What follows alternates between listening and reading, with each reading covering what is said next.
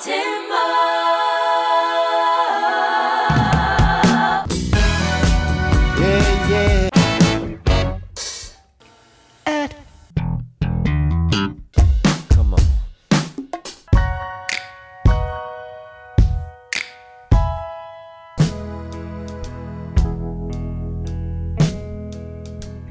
your driver, you're my screw.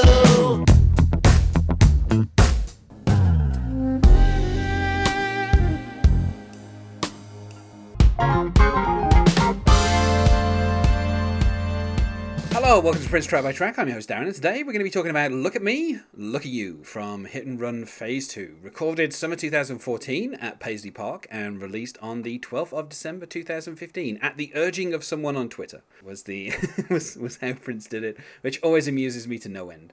On the track we have Prince, we have the returning John Blackwell. I think this is the final collaboration between the two of them. Yes. We also have Xavier Taplin and Marcus Anderson, and once again String Genius makes an appearance, I believe. Prince, for some reason, started using this website. I'm guessing because Claire Fisher had passed by the time he made this album, and obviously the technology had enhanced to the point where you could have a website do you a string arrangement, and then you could stick it on a song for a fee. So that is what Prince is doing. The track is 3 minutes 27, and joining me to talk about today is Josh Norman. Hello, Josh. Hey, Darren. Good to be back with you. Interestingly enough, according to Prince Vault, the lyrics for this track were found taped to a music stand in Paisley Park following Prince's death in Studio A. Which someone has inferred that maybe Prince was intending on recording some kind of remix of this particular track, around the time of his death. I don't know why, because I think this is probably one of the better songs on Hit and Run Phase 2, probably. So Boy, I totally agree, yeah. Yes, so I don't know why Prince would feel the need to go back and remix, but then he's done that to other songs that, I think people would have felt were okay already. So, I guess, I don't know, maybe there was an idea of that. But the fact that the lyrics to this song were, in Studio A around the time of Prince's death does bring us to the fact that obviously, this is your final appearance on this podcast. And as I've been doing with all my guests, I feel like we just have to talk a little bit about Prince's death. Do you recall, how you heard about Prince's death, where you were when you heard it, and, what was the kind of impact in your life, of kind of hearing about Prince's death? Yeah, I was actually at work. It was 9:00 in the morning. Here, I live in San Antonio, Texas. I'm a creative director at a design studio. So everyone in the office knew that I was a diehard Prince fam. So literally, I had 25 people coming by my office to check on me and make sure I was okay, and had my sister calling me, my wife on the phone with me. We had heard of, his collapse on the plane ride home from his show in Atlanta, and people were asking me what I thought about that. And at that point, I was kind of brushing it off myself as well. Maybe he is sick. I did not think that, he had lived a pretty clean life, and never occurred to me that he might be using painkillers for whatever was going on with him health-wise. So I actually had my boss and another friend of mine took me out to sushi that day to make sure I was okay, which I was okay. Of course, I was very, very saddened. It was a shock to me, like everybody. It didn't really hit until a couple days later. It's like, wow, I can't believe I've spent, 30 years out of my 44 on Earth following this guy, listening to his music, and now there's not ever going to be anything new anymore. We're going to have to rely on what he's left behind and wait for the legal mess to be figured out, which here 3 years later, we're still waiting to happen. It did lead my wife and I to make a trek in November of 2016 to Paisley Park.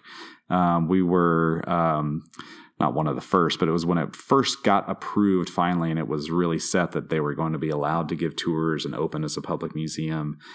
So it did give us our first chance to get away from our two children at the time. We'd never taken a vacation apart from them, and spent 3 days away, went to Minneapolis, walked to First Avenue, did 2 different tours at Paisley Park and got to play ping pong on his ping pong table there in the studio and hear some unreleased music that he was working on at the time. And that lyric sheet that you mentioned was there on display in Studio A when we walked through also. So, like anyone, lots and lots of sadness. It's a tragedy for someone with all the means in the world to get whatever help he needed and had to, because of pride or, privacy, kind of skirted a health system, and it ended up costing him his life, which is a shame. I think the thing that's been true as well, as I've spoken to people about this, is certainly the idea that people know that you're a fan of Prince. And when this happened, obviously people were kind of instantly checking up on the person in their life that they knew was a Prince fan, and so yes. that seemed to be like a common trait of like that person likes Prince, and then as soon as they heard about his death, it's like, well, we have to check, we have to say something to that person. Like it just became a thing that just, it's certainly true with me. Like, pretty much everybody knew I was a fan, so it just became this thing where. Oh, I mean, it's very friendly, very kind. That's kind of human nature. I mean, for true friends to do that with you. So I appreciated it. I'm sure you did too. Well, and I think the thing is as well, like you as well. Like for a couple of days, I was like, well, this clearly isn't true. Like, yeah, Prince is fine. He's in hospital somewhere, and this is a mistake. And it's just one of those things where it did take a few days before you're like, oh, hold on a second, this is definitely 100% true, and there's that is it. Like you say, I think the biggest tragedy is not like the fact. I mean, obviously everyone knew about the vault and all that kind of stuff. So, and as fans, you look forward to hearing what comes out the vault. But it is just the idea that there might be new music. There's not going to be anything that is truly new. It's just going to be old stuff that's going to be kind of put out from now on, and it'd be interesting to hear it, but it's Prince isn't going to be there to kind of write about things that kind of react to what's going on or react to musical trends. It's going to be just old stuff that's new to us. Yes, I don't know who's going to be writing things like "This is the album I was born to make" or "You won't believe what I'm doing now," because that was his thing. Whatever he was doing at the time was the the most intense, best thing he had ever done. So the hype machine will be missing for sure. Well, let's talk about, this kind of, I guess this song takes on a slightly different meaning when you, like you say, the lyric sheet is still in Studio A, I'm guessing, for, future tours to see. Yeah. And I don't know that this, I don't know that it particularly gives special meaning to this song. Although I'd say, out of the stuff that was on Hit and Run, Volume 2, which, as with Phase 1, is just kind of a kind of random collection of songs that Prince had put out. Yeah. And again included a song that had been around for decades that was kind of resurrected out of the vault as well. So, a common theme there between Phase 1 and 2. You kind of you have this song which is. Him working with John Blackwell again. It's great to been quite a few years between. The stuff from like 2004, 5, 6 around there. Yes. So it'd been almost a decade since the last time he'd worked with John Blackwell. Same thing happened with Michael Bland as well. There were a few songs that came out with Michael Bland that was like a decade away from it. So I guess Prince needs a decade away from a drummer to realize how much he enjoys working with them. And so we have this little kind of short like jazz ballad, I guess I would call it. With this with this wonderful kind of horn stuff from Marcus Anderson. And just a nice kind of like light touch from John Blackwell on the drums, nothing kind of overwhelming, and Prince with a really kind of nice nice vocal line as well. Like everything in the song just feels very kind of like very, very deliberate, and Prince, again, the tragedy that he was kind of at the peak of his powers, like just very much kind of slipping into a genre and being able to just kind of do like a nice little 3.5 minute kind of like jazz ballad, and then that's it, he's out of there. And interestingly, he never says the title. I'm a fan of him delivering the title in the song, but unfortunately he does this weird thing where he reverses it at the end. Look at you, look at me, which I think is actually the more natural way to put the phrase rather than look at me, look at you. But I guess if you're Prince, look at me is probably what he's always thinking, and then look at you is always the afterthought. So, but I do kind of like the fact that he starts the song with "Look at me," and then the end of the first verse it's "Look at you." And he does that "look at you" as the kind of the punchline to the kind of the verses, And we get him invoking Ray Charles here again, as as he had done in De Bourgeoisie, where he he kind of referenced Ray Charles there as well. And this whole kind of thing of like even Ray Charles can see, which I don't know. He did this in Tic Tac Toe as well, where it's like a bunch of blind people playing Tic Tac Toe. So I don't know what happened in his later years, but he seems to be kind of fixated on blindness. I don't know why that's come from. But he also obviously name dropped Stevie Wonder as well, which I'm trying to think about when So What the Fuss was. Probably more than a decade before this, or roughly a decade before this. It was like, but I don't know. Those are the only two kind of people that he name drops here. I'm guessing maybe Ray Charles was on his mind because I think this is around the time that it would have been like a decade after. Jamie Foxx's Ray, wouldn't it? So I don't know. Maybe he watched that film again at some point, and it kind of stuck in his mind for a couple of songs that he keeps mentioning Ray Charles. Yeah, but I don't know. I just like the vibe of the song. Like the kind of, the back and forth of an earthquake. Kind of sounds like, like earthquakes are generally seen as like being kind of disastrous, but I like that Prince is painting it as this like, back and forth of an earthquake, because if it's some kind of like gentle swaying or something, and it's kind of the strong and sturdy tree. I asked myself this question, but it's still a mystery. And then of course, like how am I going to keep my balance when I look at you? So in the kind of the payoff of the title, is looking at Prince, but then, this kind of uncertainty that he feels looking at this other person. And I don't know, I like a bit of vulnerability from Prince. Even if even if his metaphors here are a little bit kind of odd, the whole kind of like Ray Charles, Stevie Wonder thing and this back and forth of an earthquake, I don't think that they really kind of fit with the overall kind of vibe of the song, but I like this kind of, we get here this kind of vulnerability from Prince of not being able to keep his balance when he looks at whoever this other person is. And I wouldn't want to speculate on exactly who he's addressing the song to, but I think, most Prince fans could probably, put a guess in. Like you said, I thought Hit and Run Phase 1 was sort of this youthful side of him. It's a collection of songs, and he's working with younger people, younger group of musicians, and giving production credit to Joshua Welton, where Hit and Run Phase 2 came off to me as a much more mature album, certainly maybe less energetic, I guess you could say, because of all the craziness and sound effects and vocal effects that are used on Phase 1,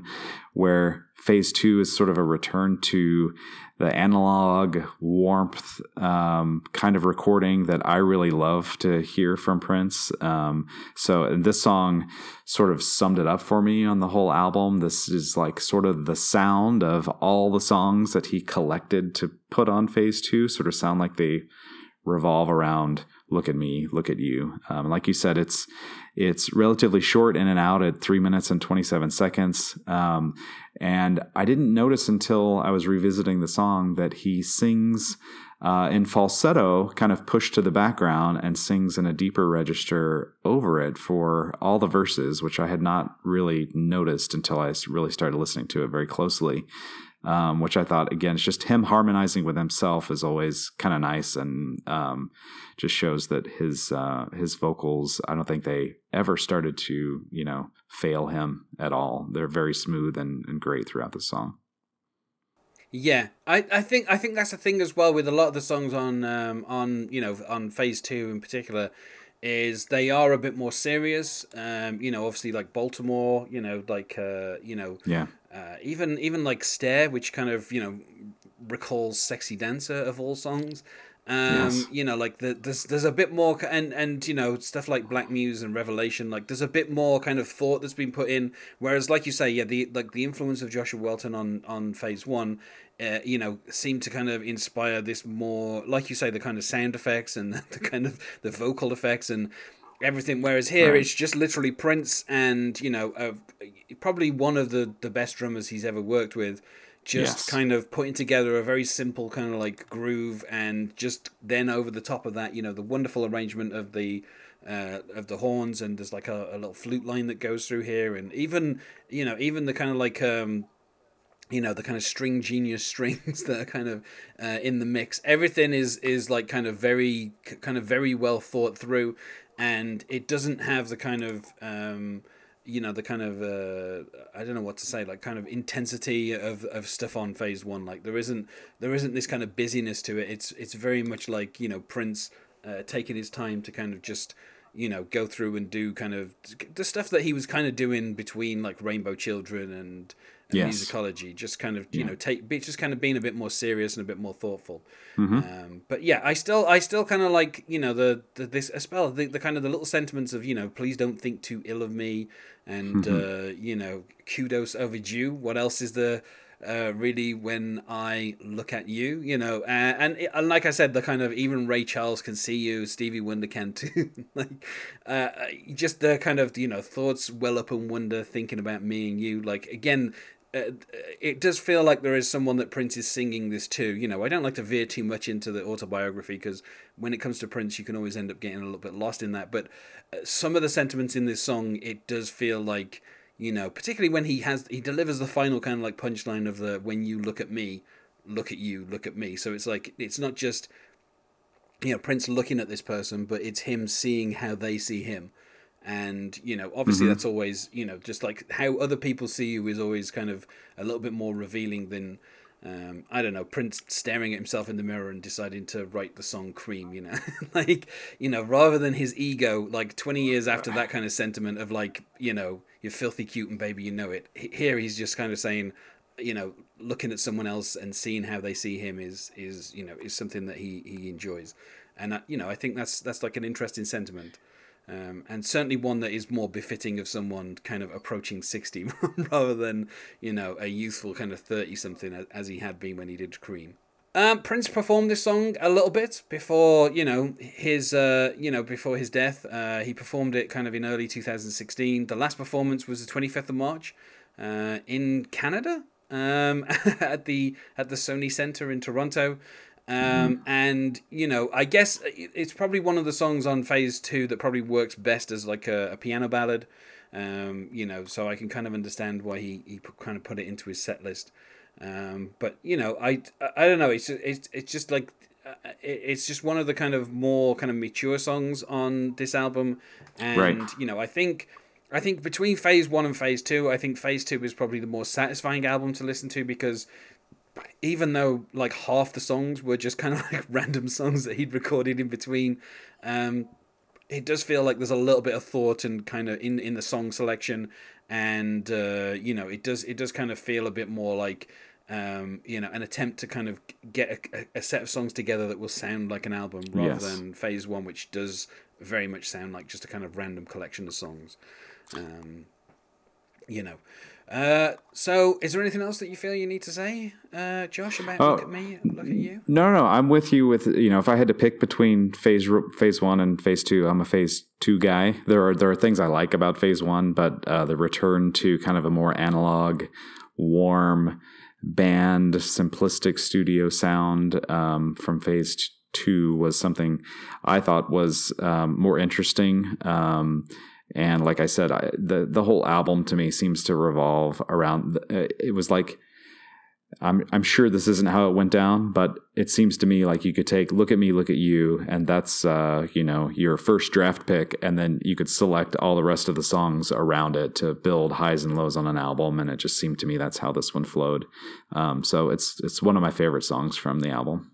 For me, I would say, a solid 4 out of 5. I don't know what else Prince could have done to get it up to a 5, but I think, for Prince to still be putting stuff out this strong, right up to the end, just a testament to how good he was as a musician. I think this album is, Yeah, for sure. And like you said, the return of John Blackwell on drums is great. It's good. It's good to hear them together, like, one last time. Unfortunately for both of them at this point. So I'd say a solid 4 for me. I'm right there with you. I would give this a 4 out of 5, maybe 4.5 out of 5. I like a lot of this album. I think it's right on par with the song. So you could probably ask me about any song on this album, and I'd probably say 4 to 4.5 out of 5 for the entire thing. It's unfortunate that it was the last thing we got, but it was a really strong effort, I thought, and I think that's a good thing. So we've said about as much as we can about Look at Me, Look at You. So let's go to plugs. Is there anything that you wish to plug, Josh? Yeah, thanks, Darren. I co-host another Prince podcast with my wife. It's called The Mountains and the Sea. We pick an album of Prince's and review it, and then take a look at any B-sides, remixes, associated artists, concerts, fashion, that type of thing associated with that era of Princedom. We list our highs, which are mountains, and our lows, which is the sea. And we also pick a time capsule from that era that sort of exemplifies the sound or look of that particular era of Prince music.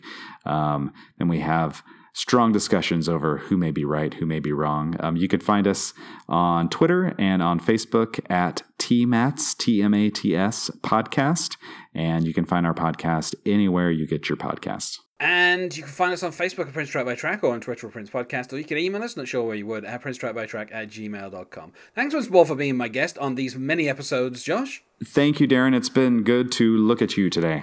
And otherwise, goodbye. Bye-bye. I just came to tell y'all, from the darkest desperation to the highest bliss, power to the ones aware, it's nothing bigger than this. Big city, where's my guitar?